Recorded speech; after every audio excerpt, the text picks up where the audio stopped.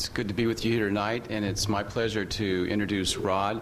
I've done this on a number of occasions, and I'm just trying to think how I should do this tonight. But the reality is Rod and I came to Baylor about the same time, but independently. I didn't know that they were talking to Rod, and he didn't know they were talking to me. And when we both met each other here, it was kind of like love at first sight. And we just decided that we'd start working together. And we've been having a lot of fun over the last 5 years. And there's many stories I could tell you about him. I could tell you that he tried out for the Oakland Raiders and actually made the team for a while before he was cut. But I won't do that. One of the interesting stories, though, I will tell you is we were talking about the whole process of tenure and promotion. And I don't even remember how we got off on this subject. And so I asked him this question. He goes, well, I really wouldn't know, because when I got my Ph.D., I was offered a full professorship with tenure.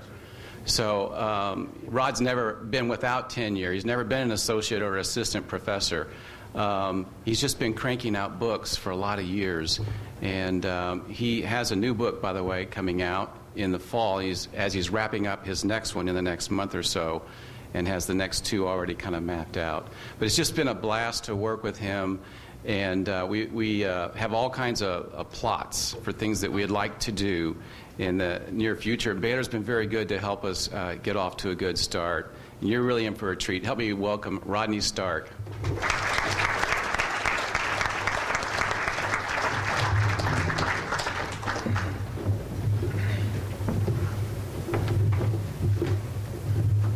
Yeah, we ought to put an act together.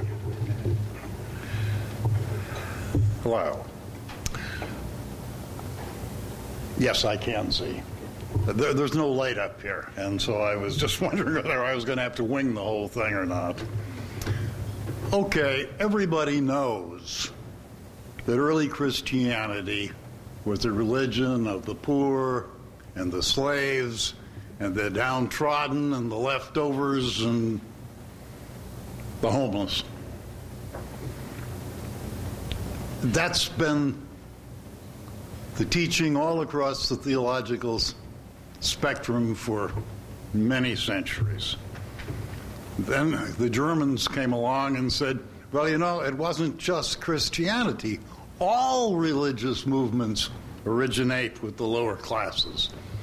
Then an American named Niebuhr came along, and he said, all new religious movements are the child of an outcast minority, taking its rise in the religious revolts of the poor. And from there, we very quickly got to something called deprivation theory. And this proposes that people adopt supernatural solutions to their material misery when direct action fails or is obviously impossible. And as some of us became a little bit more educated, which is a strange thing for social scientists to do, we began realizing that most, if not all, of the well-documented cases of new religious movements don't fit. Whether Buddhism in the 6th century or the New Age movement in the 21st, contrary to the prevailing social science dogmas, religious movements typically are launched by the privileged classes.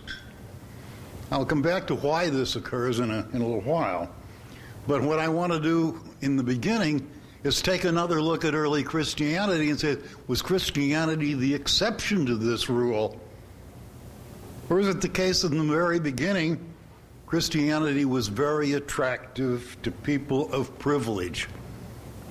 Was it the case that Jesus himself may have come from wealth or at least from a comfortable background? That's the kind of heresy that I'm proposing tonight.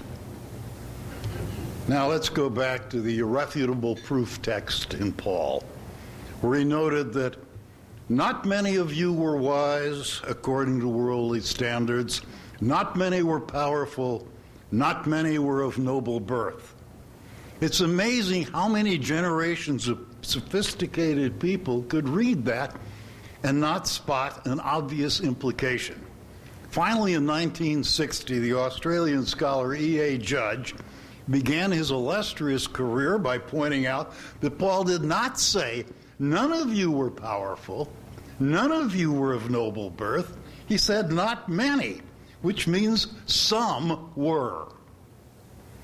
Well, if we given the time and the place and the minuscule fraction of Romans who were of noble birth, if there had been even one person of noble birth among the early Christians, that would have been remarkable. But apparently there were more. That raises the possibility that, like other religious movements, Christianity began as a movement of the privileged. In fact, several historians had kind of noticed this even before Judge came along. The immensely influential German historian, 19th century, Adolf von Harnack, had remarked the special appeal of Christianity for upper-class women. And a Scottish classicist named Ramsay claimed that, quote, Christianity spread at first among the educated more rapidly than among the uneducated. Nowhere had it a stronger hold than in the household and the court of the emperor.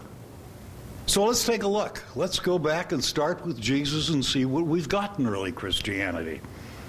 Now, a lot of Bible scholars have been troubled by 2 Corinthians 8:9, where Paul remarks, for you know the grace of our Lord Jesus Christ, that though he was rich, yet for your sake he became poor, so that by his poverty you might become rich. Could this be true? Could Jesus have been a rich man? Now, most scholars avoid this problem by interpreting the verse metaphorically, claiming that the reference is to spiritual riches. But this interpretation is greatly compromised by the fact that the verse occurs within a context where Paul is asking the Corinthians to give money, not prayers, for the poor in Jerusalem. He also cites the example of the Macedonians as setting a standard for giving money, and assures the Corinthians that God's blessings will accrue to generous givers. To cite the example of Jesus in this context strongly suggests that Paul was talking about Jesus giving up material, not spiritual riches.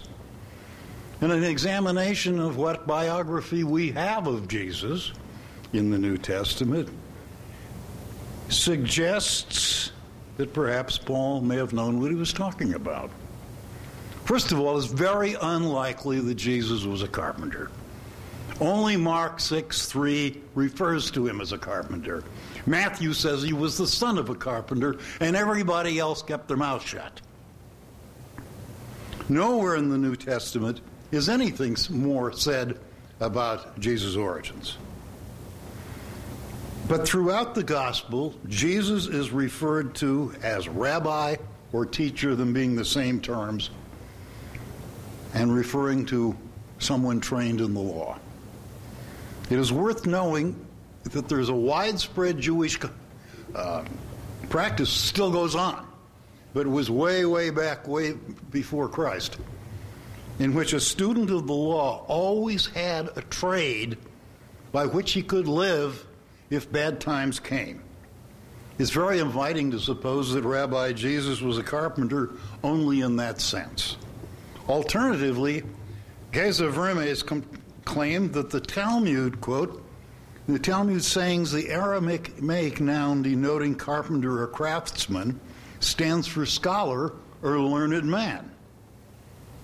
Both possibilities seem to me more consistent with Jesus' knowledge of the law than is the idea that he spent his formative years sawing wood.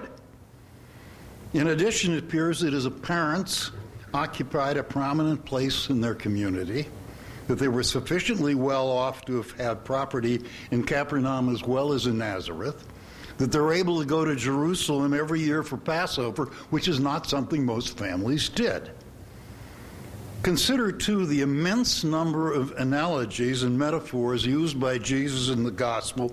Among them, only 3 times does he make any reference to building or construction, and these are so vague as to indicate nothing about his knowledge of carpentry.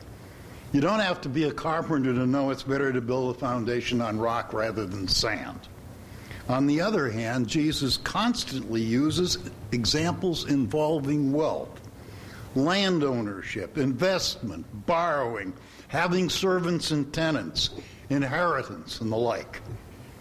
These rhetorical tendencies may not reflect that Jesus was a son of privilege, but they surely do suggest a privileged audience.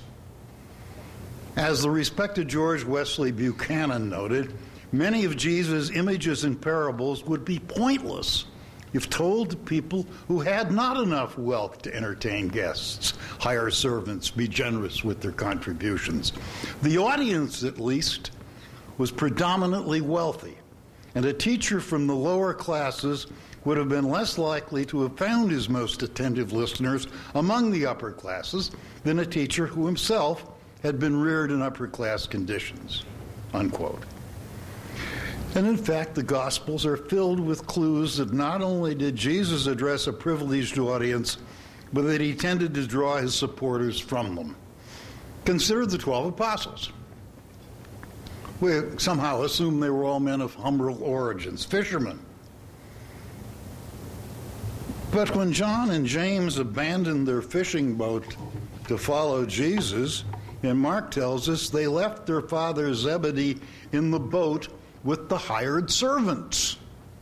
It's not surprising they employed servants. Fishing was a very profitable operation and required a substantial investment. You owned boats. According to Luke, Peter and Andrew were partners of James and John, so maybe they had some affluence too. It's possible that Peter owned 2 houses, one in Bethsaida, another in Capernaum. Mark's mother owned a house in Jerusalem. It was sufficiently large to serve as a house church. And then there was Matthew, the tax collector. Tax collectors were hated, but they were rich. Among the people mentioned in the Gospels as involved with Jesus, a number can be identified as wealthy, even upper class. Zacchaeus, Joseph of Arimathea, Joanna was the wife of the steward of Herod. It goes on and on and on and on. Susanna, people who helped finance Jesus. And then in Matthew, we have this wonderful, wonderful happening. We learn that while Jesus was seated for dinner at the home of a leading Pharisee, quote, a woman came up to him with an alabaster flask of very expensive ointment and poured it on his head. Luke continues that when his disciples became indignant because it, quote, could have been sold for a large sum and given to the poor, what does Jesus say? Why do you trouble this woman? For she has done a beautiful thing to me. For you will always have the poor with you, but you will not always have me. It should be noted, by the way, that the value of the ointment was approximately equal to a year's wages by the average worker at the time. To quote Buchanan once again, the majority of Jesus' teachings were directed to the upper economic class with whom Jesus associated, which supports the possibility that Jesus, too, may have been raised in an upper-class society. Now, lots of people, I'm sure many of you are already, will object that Jesus often advised that wealth was a barrier to salvation, that one should give one's wealth to the poor. Well, we could interpret that as a poor man's complaint against the rich, but it seems to me at least as plausible that these were the statements of someone in a position to say, do as I have done. Then, of course, we come to Paul and the post-crucifixion generation of Christians. According to the great A.D. Knock, Paul was from a family of wealth and standing. He was born a Roman citizen, when that was very uncommon, and a meaningful badge of distinction in the East. Not only he, but his father was a Pharisee. Paul left his home in the Greek city of Tarsus and went to Jerusalem in order to study under the famous Rabbi Gamaliel, and then rapidly became so prominent that he was appointed to punish the Jews who'd taken up Christianity. His training as a tent maker seems to me to have been in keeping with that long-standing tradition that every rabbi learn a trade. Now, of course, we know that sometimes later Paul appears to have actually practiced that trade from time to time. But the great C.H. Dodd says, yeah, but maybe it was an affectation. A man born to manual laborers does not speak self-consciously of laboring with his own hands. In addition, Paul didn't preach to the masses. He spoke, quote, to those who, like himself, spoke and read Greek and knew their Septuagint. He sought to interpret the mystery of God's purpose for the relative few who could comprehend such concepts. He moved easily among the upper reaches of provincial society. It should be no surprise, therefore, that Paul attracted many privileged followers, especially women. According to Gillian Cloak, quote, what is already evident is that women of the comfortably off and merchant classes of the empire were well attested in the Christian movement from early on in its spread. It had substantial purchase among the classes of those capable of being patronesses to the apostles and their successors. And of course, as we know, one of these was Lydia, a wealthy dealer in purple. She was baptized by Paul along with her family and servants, and she subsequently conducted the congregation in Philippi from her home. Several times she sent funds to Paul to support his mission in Thessalonica. To a considerable extent, then, quote, Christianity was a movement sponsored by local patrons for their social dependence. In fact, when Paul arrived in a new city, he usually stayed in a wealthy household and conducted his mission from there. E.A. Judge identified 40 persons who sponsored Paul, and not surprising, all of them were persons of substance, members of a cultivated social elite. Hence Erastus, the city treasurer in Corinth, assisted Paul, and he may have been one of his hosts. Another was Gaius, who had also, quote, had a house ample enough not only to put up Paul, but also to accommodate all the Christian groups in Corinth meeting together. The same is true of Crispus, who not only had high prestige in the Jewish community, but probably was well-to-do. There, of course, is Theophilus, to whom both Luke and Acts are dedicated, who was most likely a Roman official, and he probably subsidized Paul, perhaps during his long period of house arrest in Rome. Remarkable evidence of Paul's association with the privilege comes from E.A. Judge's calculation that of 91 individuals named in the New Testament in connection with Paul, a third have names indicating Roman citizenship. Judge called this a startlingly high proportion, 10 times higher than in a case of a control group that he picked out of epigraphic documents. If this isn't enough, there already were significant numbers of Christians serving in the imperial household. In his letter to the Philippians, Paul writes, all the saints greet you, especially those in Caesar's household. In his letter to the Romans, he sends greetings to those who belong to the family of Aristobulus and to the family of Narcissus. And Harnack has traced both of these guys down. Narcissus was the private secretary of the Emperor Claudius, and Astrolobus was an intimate of the emperor. Finally, there's the first epistle to Timothy. Whether or not Paul actually wrote this is not very important. It was written about the same time, and it has Timothy engaged in a ministry in Ephesus. What is instructive is that the epistle offered so much advice about how to preach to the rich. As for the rich in this world, charge them not to be haughty.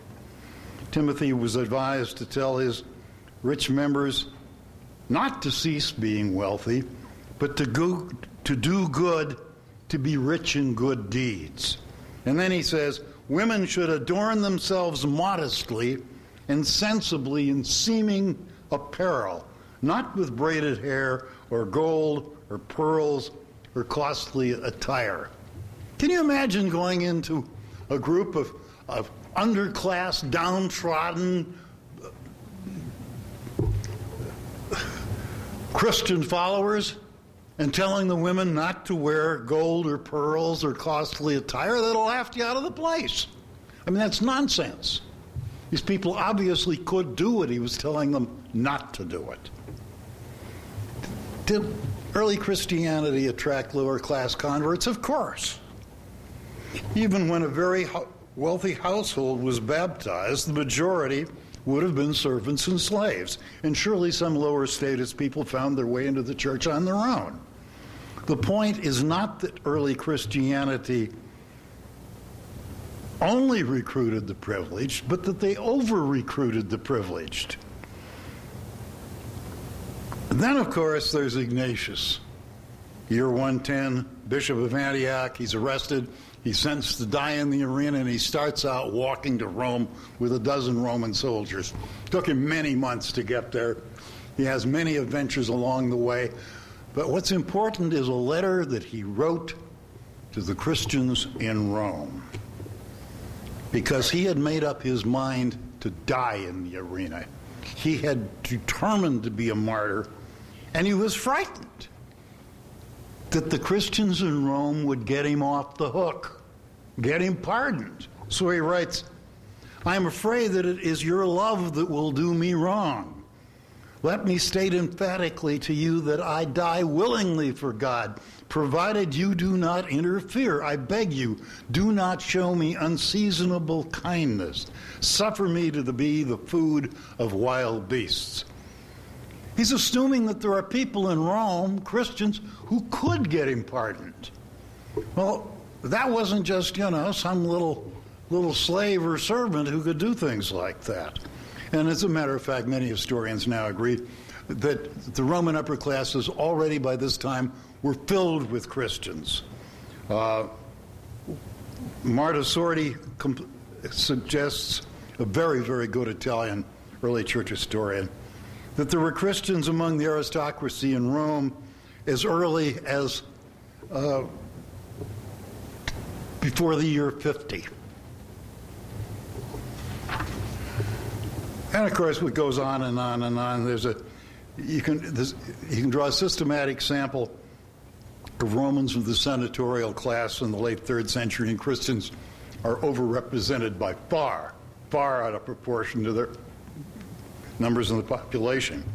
A recent study, a very nice one, in our journal, by the way. We have an online journal for studies in religion. This is by an Australian. He looked at grave monuments in Phrygia, and he found 14 Christian city councilors and the son of a Christian city councilor. A city councilor in those days, it was not an office you wanted. It was imposed on you. And you had to be enormously rich because you paid all the taxes. Basically, you built the roads. You expended an enormous fortune on the city. People tried to dodge it, but the fact is 14 Christians failed to dodge it. Not everyone was of noble birth, but some were, and it looks to me like there were probably more than we would think, that early Christians were not a bunch of miserable underdogs. That always should have been clear enough from reading the Gospels. Why and how were a bunch of illiterate ignoramuses producing sophisticated written scriptures at a time when only the Jews had anything comparable? Several of the Oriental faiths had brief scriptures, but the dominant Roman Greco-paganism had no scriptures at all. There's been a lot of recent scholarship exploring the enormous literacy of Christians, but I'll leave that for the written version. What seems inescapable is that early Christianity was not an exception to the rule, that religious innovation is primarily the work of the privileged. But why? Let me set the stage. Consider that Buddha, who was a prince, that 55 of his first 60 converts were from the nobility, and we don't know who the other 5 were. The early Taoists, the early Confucianists were recruited from the Chinese elite, and of course Moses was a prince. There were 2 small sects we know about in ancient Greeks, the Orphics and the Pythagoreans. According to Plato, they were both placed on the upper classes. It says, priests come to the doors of the rich and offer them a bundle of books. Now, it's not true either that most, let alone all, of the Christian sect movements arose from the lower classes, with the possible and only the possible exception of a few Anabaptist movements, the great Christian religious movements that occurred through the centuries were very obviously based on persons of considerable wealth and power, on the nobility, the clergy, and well-to-do urbanites. For example, the Cathars enrolled a very high proportion of nobility, so did the early Waldensians. Luther's Reformation was not supported by the poor, but by princes, merchants, professors, and university students. At the outbreak of the First French War of Religion in 1562, it is estimated that 50% of the French nobility had embraced Calvinism, but very few peasants or poor had done so. A little study I did of 482 medieval ascetic Roman Catholic saints, 3/4 were from the nobility, 22% were from royalty. Many social scientists continue to cite the Methodists as a classic proletarian movement, seemingly ignorant of the fact that John Wesley and his colleagues did not depart from the church and found Methodism because they were lower class dissidents seeking a more comforting faith. They were young men of privilege who set off on this voyage while students at Oxford. By the same token, the prophets of the Old Testament, according to the best Jewish scholars, all belonged to the landowning nobility. If they've thrived, nearly all religious movements attract many lower-class adherents, as of course the Methodists did. But like the Methodists, the movements originate in the religious concerns of the privileged, not in lower-class dissatisfaction. Clearly, then, based on history, the correct generalization ought to be that religious movements are not revolts of the poor, but are spiritual ventures of the privileged. Recently, to the extent that it's been recognized, this fact has caused considerable anxiety among scholars. Why, they ask almost incredulously, would privileged people feel driven to form and embrace new religious movements? This has led to many confused and rigid and silly discussions of social scientific notions such as status inconsistency and cognitive dissonance. The reason the privileged turn to religion is neither very complex nor very convoluted. Having never been rich, let alone born into privilege, most scholars share with the majority of persons many unfounded illusions about what it's like to be the top of the social pyramid.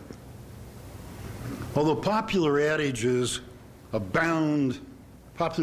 abounds in adages minimizing the importance of wealth and status, most people don't really mean it.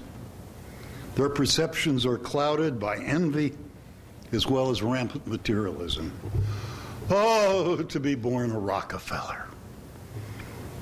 But that Lawrence Rockefeller has played an active role in founding and funding various new age groups, including Esalen, seems mystifying. But the fact is that wealth and power do not satisfy all human desires. As the Nobel laureate economist Robert William Fogel wrote, throughout history, freed of the need to work in order to satisfy their material needs, the rich have sought self-realization. Hence, Buddha could not find satisfactory purpose in living in a palace that he appears to have founded under a banyan tree. Clearly, then, it's necessary to add a fundamental extension to deprivation theory as it was originally formulated. It is not merely that people will adopt supernatural solutions to their thwarted material desires, but that people will pursue or initiate supernatural solutions to their thwarted existential and moral desires, a situation to which the privileged are especially prone, since they're not distracted by their immediate material needs, on top of which the lower classes think if only I was rich, everything would be fine. But the rich know that it isn't. Not only that, but the rich are in a position to act on their spiritual dissatisfactions and desires in a way the poor are not. They themselves have visibility, influence, experience, and means. That the prophets Jeremiah and Ezekiel were both born into wealth, and the priesthood gave them initial credibility. As he founded the Waldensians, Waldo, a rich merchant of Lyon, had the funds to commission a French translation of the Gospels and the experience needed to administer an ascetic movement that attracted many rich followers. John Wycliffe launched the Lollard movement without stirring from his rooms at Oxford. It was enough that he published an English translation of the Bible and proposed that the church pursue apostolic poverty. Merchants and members of the nobility took it from there. Jan Hus was the personal chaplain of the Queen of Bohemia, and thus able to recruit followers from the nobility on a face-to-face basis. Martin Luther was a professor and so prominent in church affairs that he was sent to Rome to make appeals on the behalf of the Augustinian vicar general. Ulrich Zwingli's parents bought him a parish. During his youth in Nyon, John Calvin enjoyed the sponsorship of the local nobleman, and while a student at Paris, he was assigned the income from several ecclesiastical posts. And the University of Paris not only trained Calvin as a theologian, but perfected his rhetorical skills, the skills that gave him the power to gain political power in Geneva, from whence he mounted his religious campaigns. And by the way, I had a wonderful time writing a long thing on Calvin that's everybody's overlooked. He ran an enormous string of secret agents that penetrated France and into the Low Countries and whatnot, surreptitiously organizing Calvinist sects. It's a wonderful story about how he trained these guys and sent them out, and how, I mean, it was like the CIA, big time. Finally, growing up in privilege often generates the conviction that one has the superior wisdom needed to transform the world, and the right and perhaps even the duty to do so. So let me sum it up. Karl Marx was merely reflecting the conventional wisdom of the day when he wrote, "Religion is the sigh of the oppressed creature, the opium of the people." He might better have said, "Religion often is the opiate of the dissatisfied upper classes, the sigh of wealthy creatures depressed by materialism." But of course, given his relentless intellectual as well as personal materialism, Marx couldn't conceive of such a thing. Neither can far too many social scientists. Fortunately, most New Testament historians no longer believe that the early Christians were a motley crew of slaves and the downtrodden. Had that really been the case, if that's really who they were, then the rise of Christianity truly was a miracle. Thank you.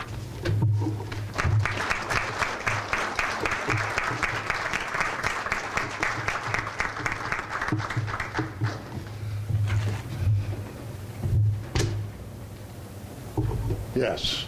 And now for the roast.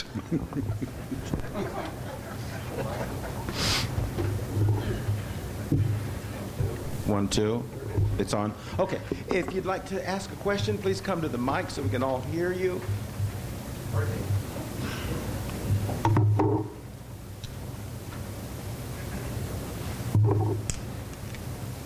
Now I can see people.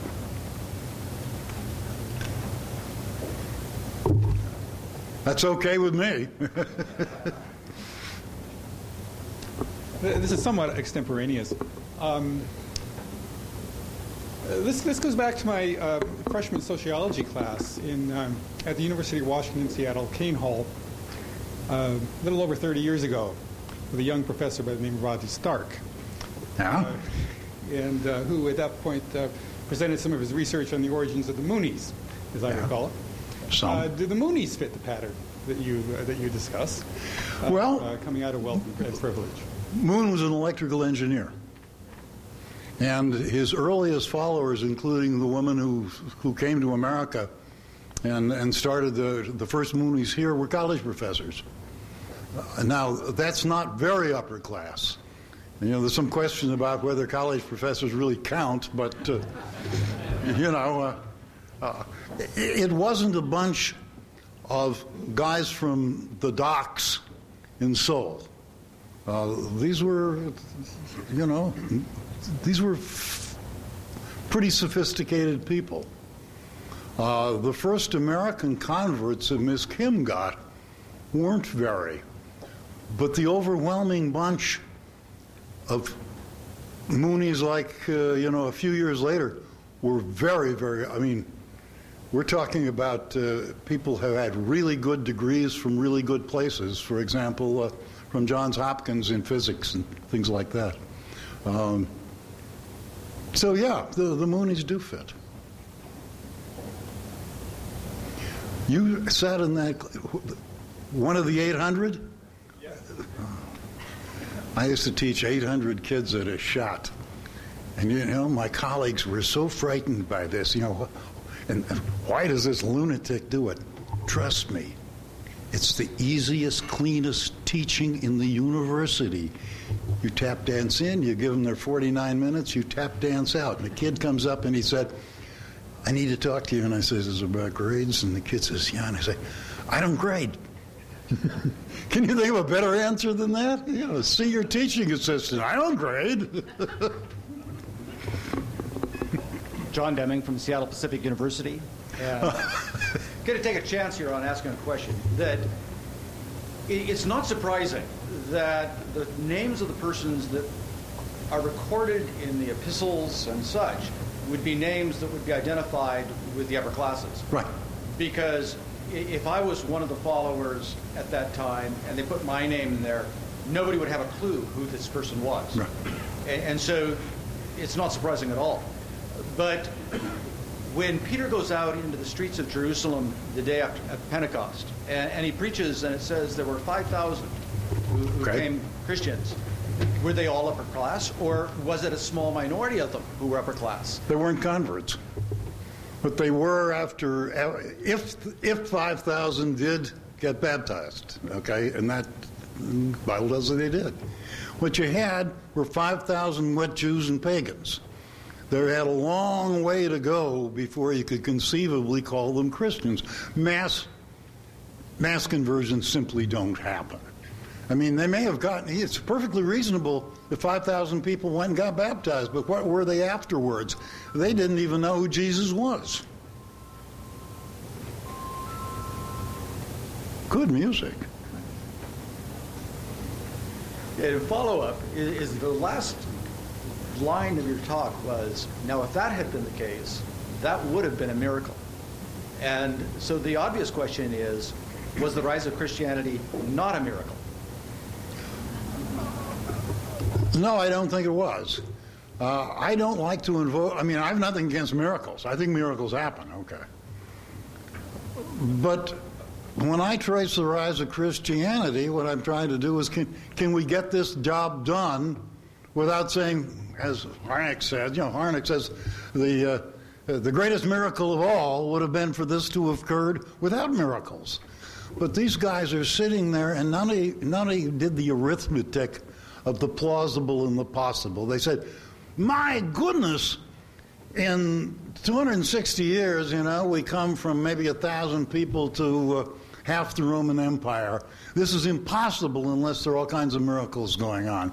No, it takes 3.4% conversion rate per year, which both the Jehovah's Witnesses and the Mormons have been exceeding for years.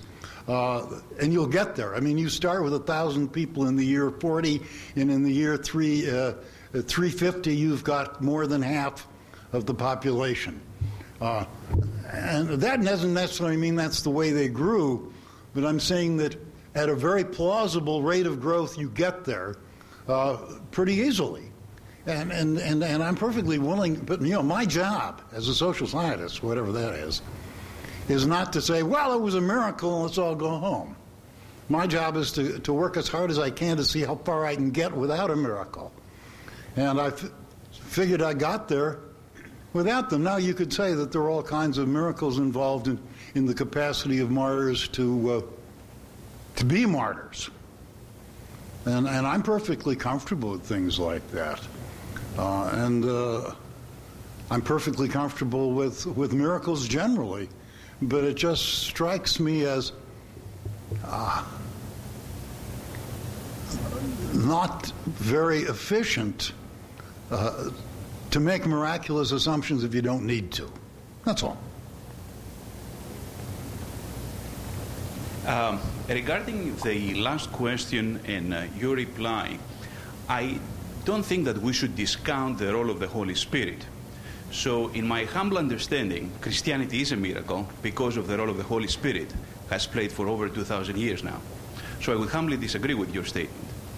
Now, we have also to remember that Jesus said that foxes have holes, but he doesn't have where to lay his hand.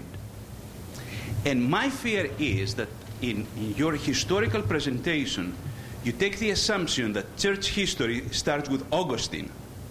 In my reading of the church history, especially the Greek church fathers of the first 3 centuries, they always address the poor. And their main message of the first 3 centuries is addressing the poor. I didn't even get to Augustine. I'm talking about the first and second generation. And you can say what you want about the poor, but the content of the Gospels is very sophisticated. And, you read these literate works, and you ask yourself, who was reading them? Who were they writing this for? 3 or 4 guys writing back and forth to each other? It doesn't seem plausible to me.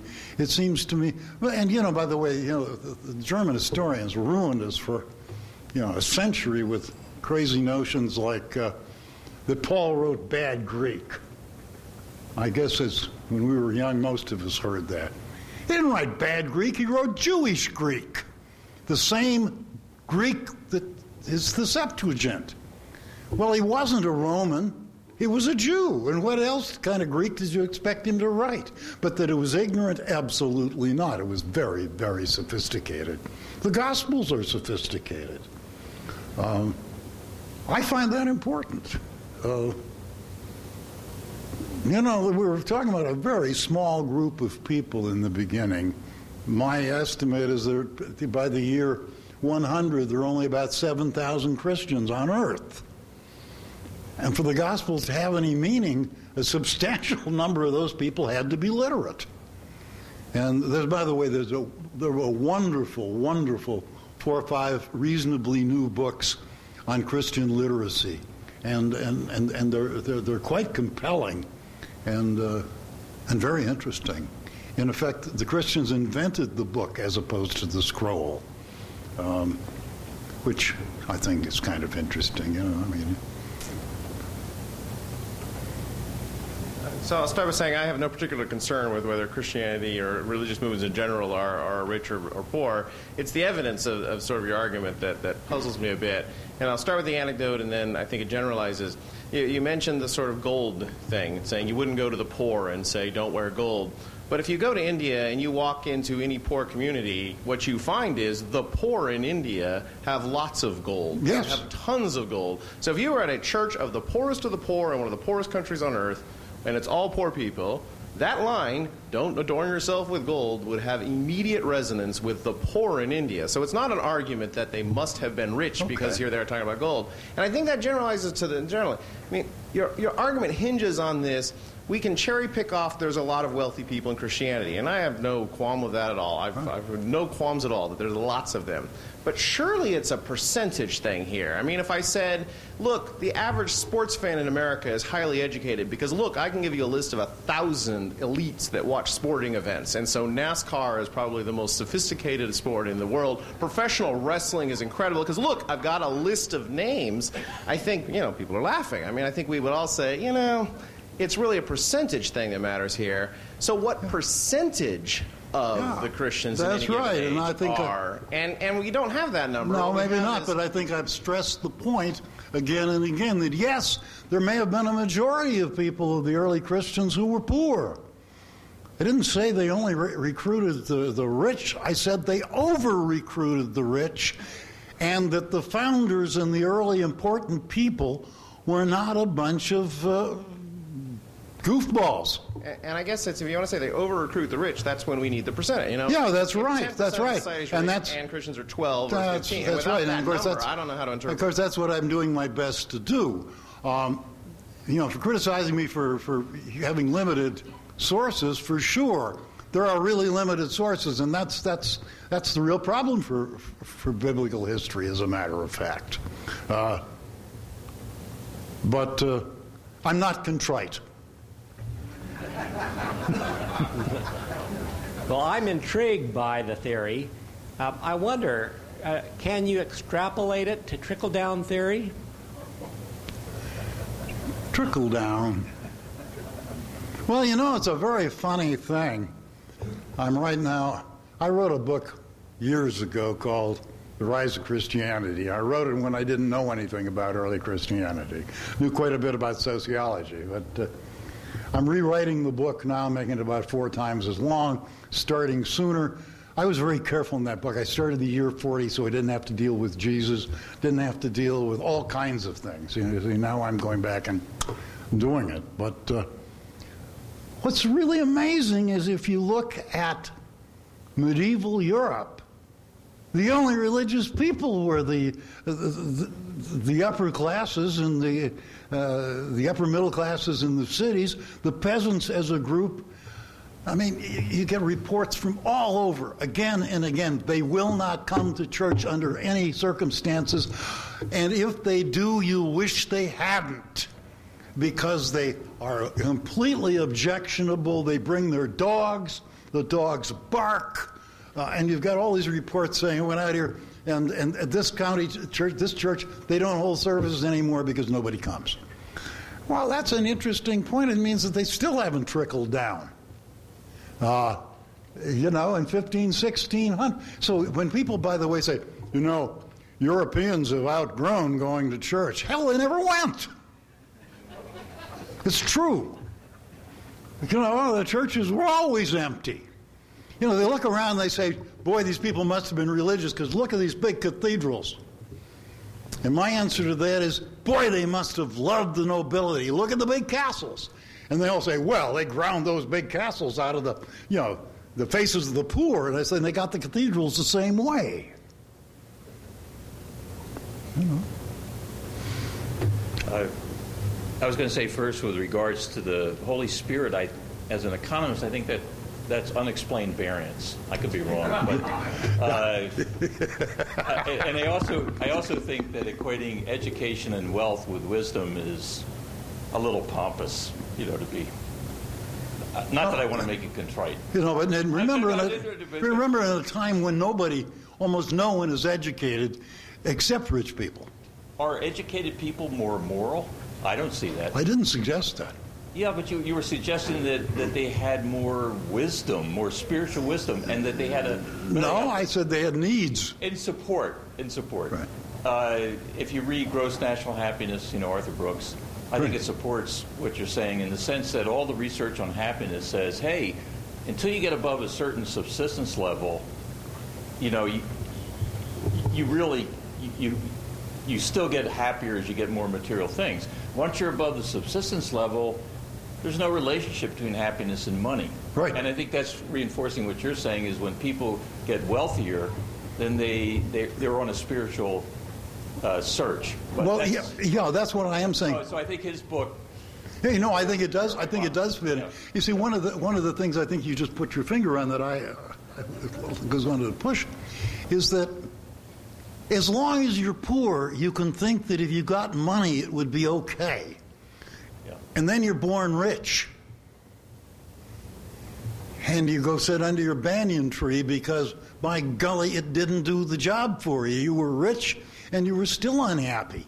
And you still, you had all these existential anxieties hanging on you. And so you start a religious movement. Poor people can still hope for heaven on earth. But people who've got it know it isn't.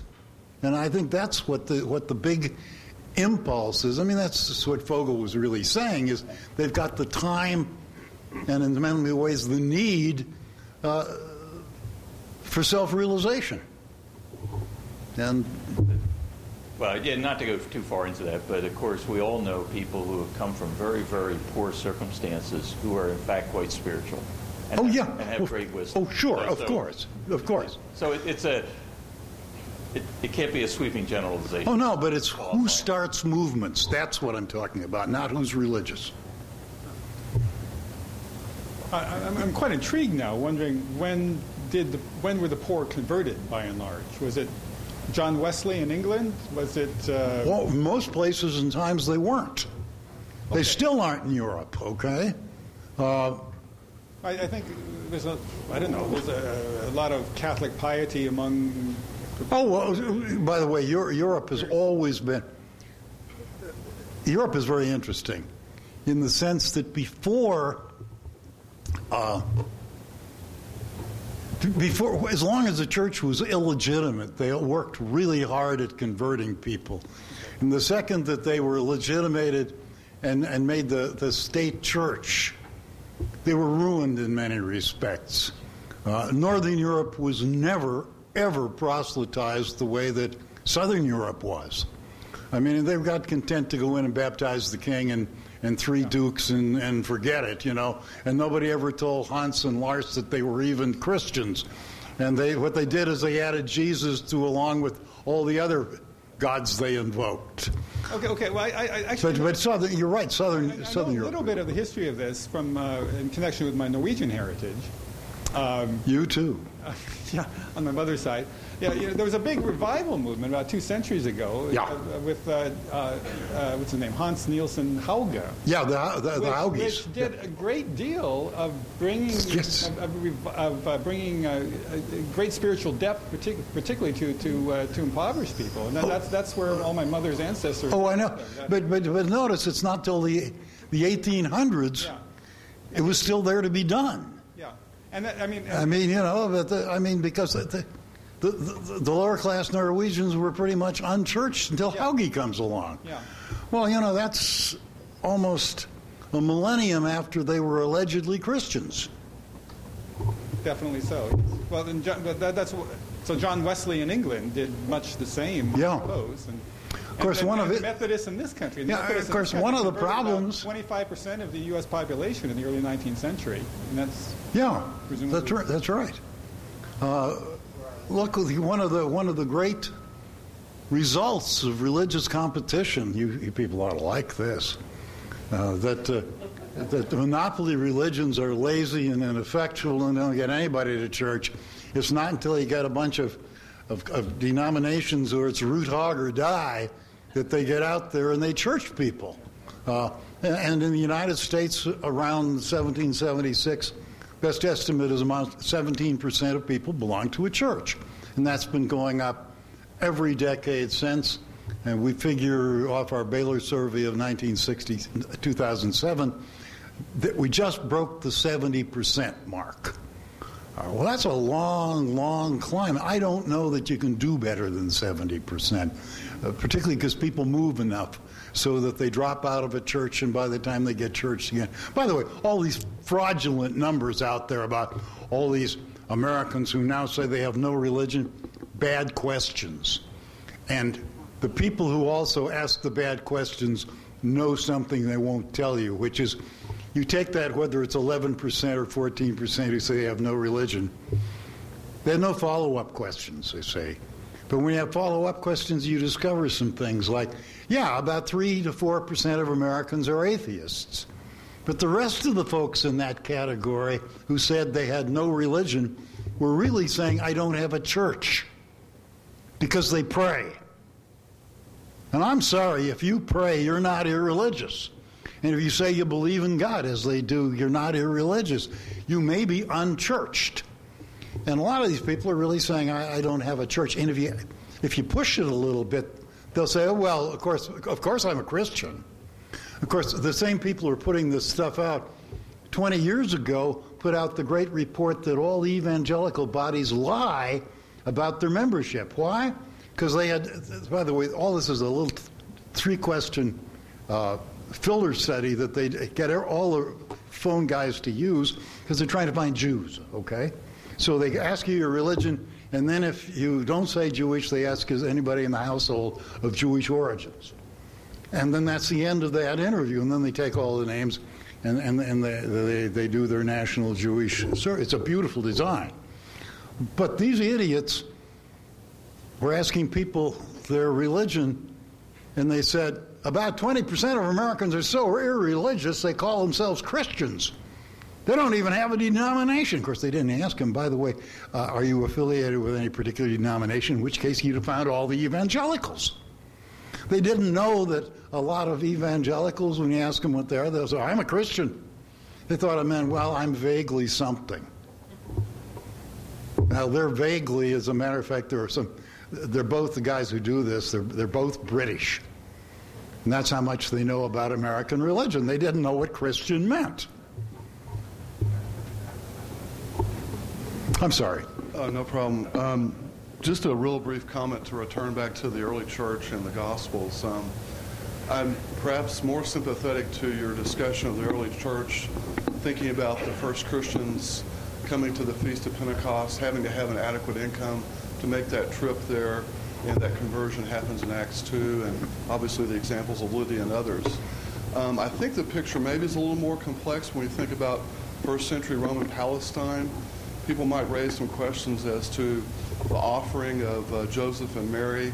It seems to be the kind of poor tithe offering we find in the Old Testament, and whether that tithe reflected a rich background for Jesus' family.